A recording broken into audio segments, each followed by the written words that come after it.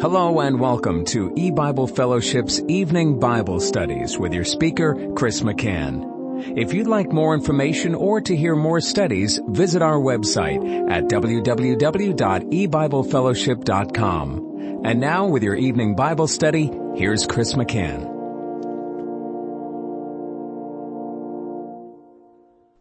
Good evening and welcome to E-Bible Fellowship's Bible study in the book of Genesis. Tonight is study number 11 of Genesis chapter 6. And we're going to be reading verses 7 and 8. And Jehovah said, I will destroy man whom I have created from the face of the earth, both man and beast and the creeping thing and the fowls of the air, for it repenteth me that I have made them. But Noah found grace in the eyes of Jehovah. Now, we began to discuss this verse in our last study, but we're going to look at it a little closer before we move on. In Genesis 6:7, and Jehovah said, I will destroy man whom I have created from the face of the earth. And then he mentions man, beast, creeping thing, and fowls of the air, 4 groups of living creatures that would represent all life, all of creation, all the creatures he has made, but also especially unsaved mankind that inhabits the whole earth. The 4 points to the 4 points of the compass. The judgment will impact man in the north and the south and the east and the west. There's nowhere a sinner can go to hide from the wrath of God. God's wrath will find them. And the flood waters accomplish that. We can see that God is no respecter of persons. The soul that sinneth, it shall die. And so he poured out his wrath. And there were some, thinking about it. Remember in the book of Obadiah, the Lord speaks of those that attempt to climb up into heaven in order to escape him. And yet the Lord says in Obadiah 3, the pride of thine heart hath deceived thee, thou that dwellest in the clefts of the rock, whose habitation is high, that saith in his heart, who shall bring me down to the ground? Though thou exalt thyself as the eagle, and though thou set thy nest among the stars, thence will I bring thee down, saith Jehovah.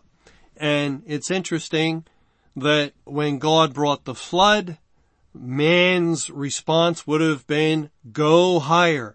Let's find the highest ground. And as we spoke of a few studies ago, that cave in Indonesia was way above sea level. I think it was 15 or 1600 feet.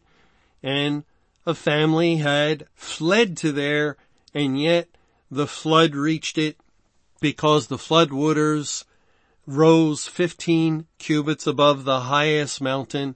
There was nowhere for man or beast or creeping thing or the fowls to flee. The flood would destroy every creature with the breath of life on the face of the earth. And that word destroy that the Lord uses here in Genesis 6 verse 7 is not the typical word for destroy. This word is 4229 in the Hebrew of Strong's Concordance, and it's often translated as blot out. For instance, in Deuteronomy 29, beginning in verse 18, it says, lest there should be among you man or woman or family or tribe whose heart turneth away this day from Jehovah our God to go and serve the gods of these nations, lest there should be among you a root that beareth gall and wormwood. And it come to pass when he heareth the words of this curse, that he bless himself in his heart, saying, I shall have peace, though I walk in the imagination of mine heart to add drunkenness to thirst. Jehovah will not spare him, But then the anger of Jehovah and his jealousy shall smoke against that man, and all the curses that are written in this book shall lie upon him. And Jehovah shall blot out his name from under heaven. And the same Hebrew word is found here, translated as blot out. Blot out his name from under heaven. It's a removal. This sinner's name was found, but it's blotted out from under heaven, and it's no longer found. It says in Psalm 9, in verse 5, Thou hast rebuked the heathen, thou hast destroyed the wicked, thou hast put out their name forever and ever. When God does destroy the sinner, he is annihilated, he perishes, and he's cut off. He ceases to exist. He is put out. His name is removed eternally. There is no record of him. There is no remembrance of him. There is nothing left of the sinner. It is a total and complete annihilation. In Psalm 69, it says, beginning in verse 24, so we can see the context and who the Lord is speaking of, Pour out thine indignation upon them, and let thy wrathful anger take hold of them. Let their habitation be desolate, and let none dwell in their tents. For they persecute him whom thou hast smitten, and they talk to the grief of those whom thou hast wounded. Add iniquity unto their iniquity, and let them not come into thy righteousness. Let them be blotted out of the book of the living, and not be written with the righteous. And again, the word blotted out is our word translated as destroyed in Genesis 6:7. But here, God is saying in Psalm 69 verse 28, of the offenders, the sinners, the ones that have no Savior, let them be blotted out of the book of the living, and not be written with the righteous. And what book is God referring to? He's referring to the book of life, the original book of life from a creation standpoint. When God created Adam, it was as though mankind had their names written in a book of life. They had access to the tree of life in the Garden of Eden. They had not sinned, therefore they would not die. They would continue to live. And so there's a book of life. But then man sins, beginning with Eve and Adam. Mankind sins. From that point on, they're conceived in sin, born speaking lies, and you cannot bring a clean out of an unclean. So man is contaminated through the fall and is a sinner, for all have sinned and fallen short of the glory of God.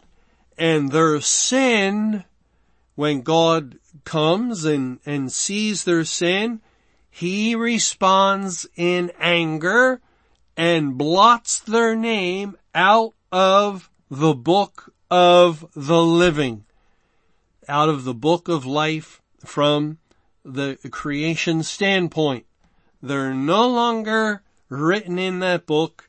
When God goes to look at that book, he finds no names of these people anymore because of their sin. And even when it comes down to the final judgment, and actually the judgment of man has been ongoing throughout history, but in Revelation 20, it says in verse 12, And I saw the dead, small and great, stand before God, and the books were open. And another book was open, which is the book of life.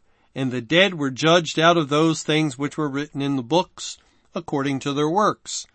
Go down to verse 15 of Revelation 20. And it says, and whosoever was not found written in the book of life was cast into the lake of fire. So if God blotted out their names out of the book of living, would their name be found written in the book of life? Well, no, it's been blotted out. And just like when you make a mistake, when writing something today, and you get some white out and you go over top of the blue or black ink, that the mistake you had made, and you white it out, so now it becomes the same color as the rest of the paper, and you can't read it. You can't see if someone's name was there or whatever was there. It's been blotted out. And so God had the names of all the masses from mankind written in the book of the living. He blotted them out because of their sin. And he also says, back in Psalm 69:28, let them be blotted out of the book of the living and not be written with the righteous. That would be the Lamb's book of life. They're blotted out of one book that all mankind had part in or had their name recorded. And yet for certain individuals, for those blessed chosen ones, the elect of God, their names are written in the Lamb's book, the book of the righteous, the Lamb's book of life.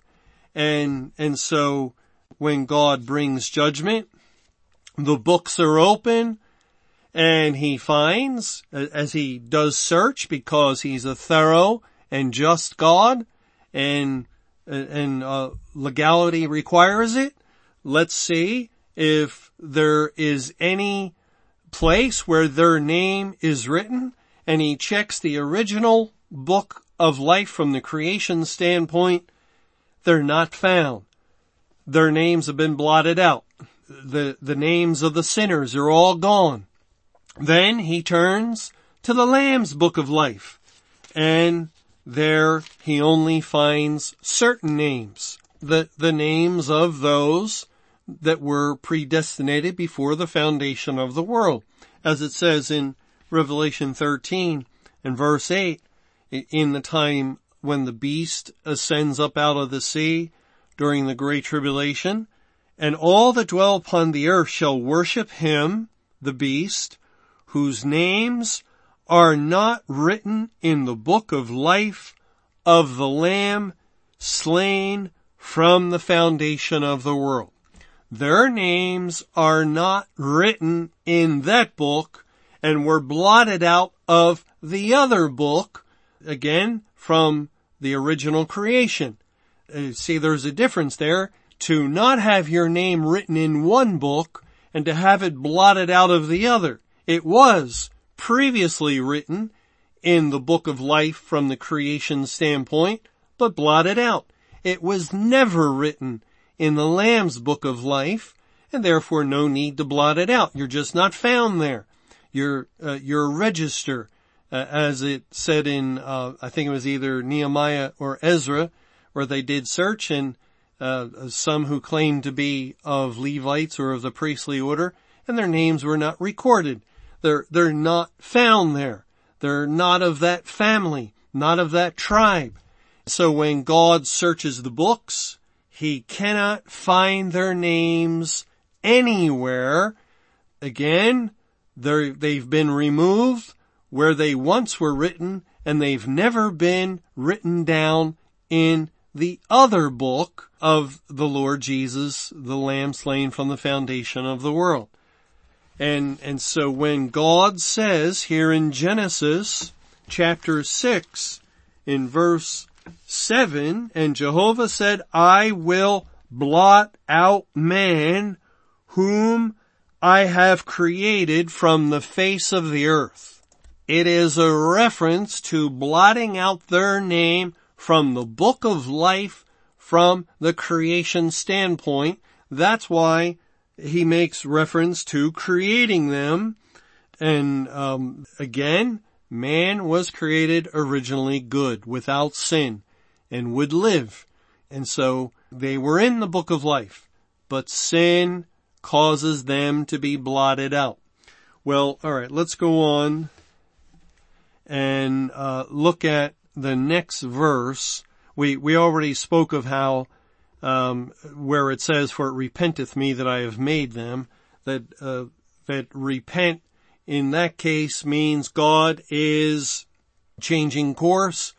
He did create man to inhabit the earth. He gave the command to multiply and replenish the earth.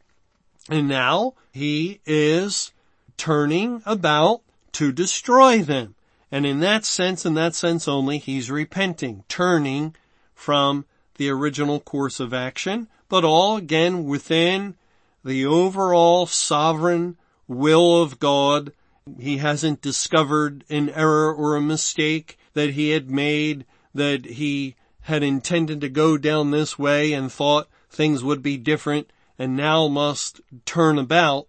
No, it's not that. It's all in keeping with his perfect plan. And in that perfect plan, God willed that he would repent of courses of action at particular moments or periods of time, and this is one of them. And again, it has nothing to do with sin. God is not a man that he should lie or repent. He never repents because he's guilty of sin. That's why that statement is made, that he is not a man to lie or repent. Okay, going on to the next verse, verse 8, we really read of some good news, some wonderful news. Everything has been pretty bleak, pretty dark, and terrible, that God is going to blot out man. But now comes a light shining in that darkness, as it says in Genesis 6 verse 8, "But Noah found grace in the eyes of Jehovah." Noah found grace. And this is the first time in the Bible that the word grace is found. It was not found in connection with Adam and Eve, that this particular word. It was not found even in connection with Abel. Concerning him, God had said he had respect unto Abel and to his offering, but and elsewhere we read that Abel was righteous, but there was no mention of grace regarding Abel. With Enoch, we did read of faith, that he walked with God, and we saw that was related to walking with faith. But this is the first time that grace makes an appearance.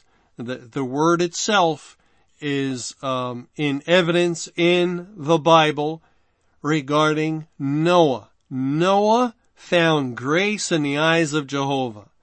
And what does it mean? Well, it means that Noah was a sinner like everyone else. That's the first thing the word grace tells us, because grace is a word that identifies with unmerited favor. That is, that a person receives grace from God who doesn't deserve it, who has not earned it, and who is not worthy of it. That is, there is no goodness in Noah. There is no righteousness in Noah.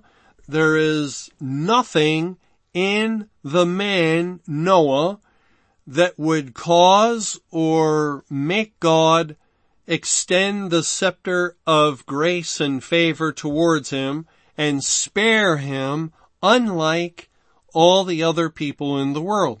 And we do know that because Noah found grace in the eyes of the Lord, that he will be delivered from the flood. God is actually going to use him mightily to construct the ark so that all to be delivered will be delivered, which amounts to Noah's entire family. or all the family we know about, of 8 souls, his wife, 3 sons and their wives, and they are saved through the construction of the ark.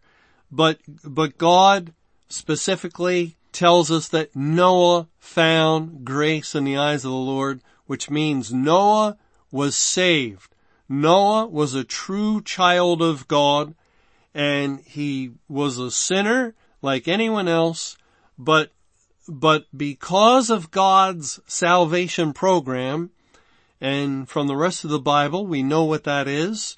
Before the world was, before the foundation of the world, God chose Noah. He predestinated him to become saved, because man of his own volition, his own accord, cannot do right in the eyes of God. He will always fall short of the glory of God, and man cannot get himself saved. God must do the saving. So God determined to save Noah, and in Noah's life, we don't know exactly when he found grace.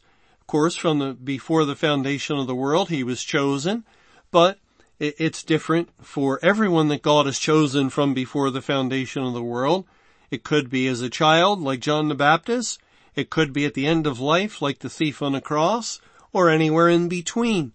And yet, given the context here, the Lord is speaking of the 120-year period, it's possible that at the beginning of this period that God saved Noah, and it's at the point of his saving that he would have found grace in the eyes of the Lord. And then from that point, he has a new heart and a new spirit. He's a new creature. He possesses a new born-again soul. It's exactly the same with Noah as it is with the child of God in our time, concerning the work that God performs in taking out the heart of stone and replacing it with a heart of flesh. Noah was born again. He had the same new resurrected soul, the perfect spirit that each child of God saved today has. And God here is letting us know. He's letting us know. He's letting all who read the Bible know, all who have eyes to see know, that Noah was no different than anyone else, yet according to God's own good pleasure, for no other reason. It just as God chose Jacob over Esau before they were born, before either had done any works, good or bad, God made choice. Likewise, with Noah, there was nothing Noah was doing. That's why God is telling us this. He was a sinner like anyone else. Children of wrath even as others, as Ephesians tells us. That's the nature of each child of God. We are chief of sinners, as the Apostle Paul says. There is nothing in us whatsoever that would lead God to delight in us or to look favorably down upon us over against others, except his good pleasure. For whatever reason, before the world was, God made choice. He elected certain individuals, and one of them was Noah.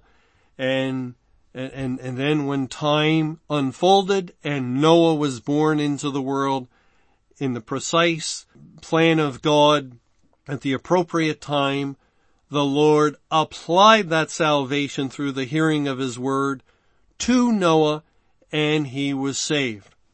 And now he is a servant of God, a child of God, with a heart desirous to do the will of God.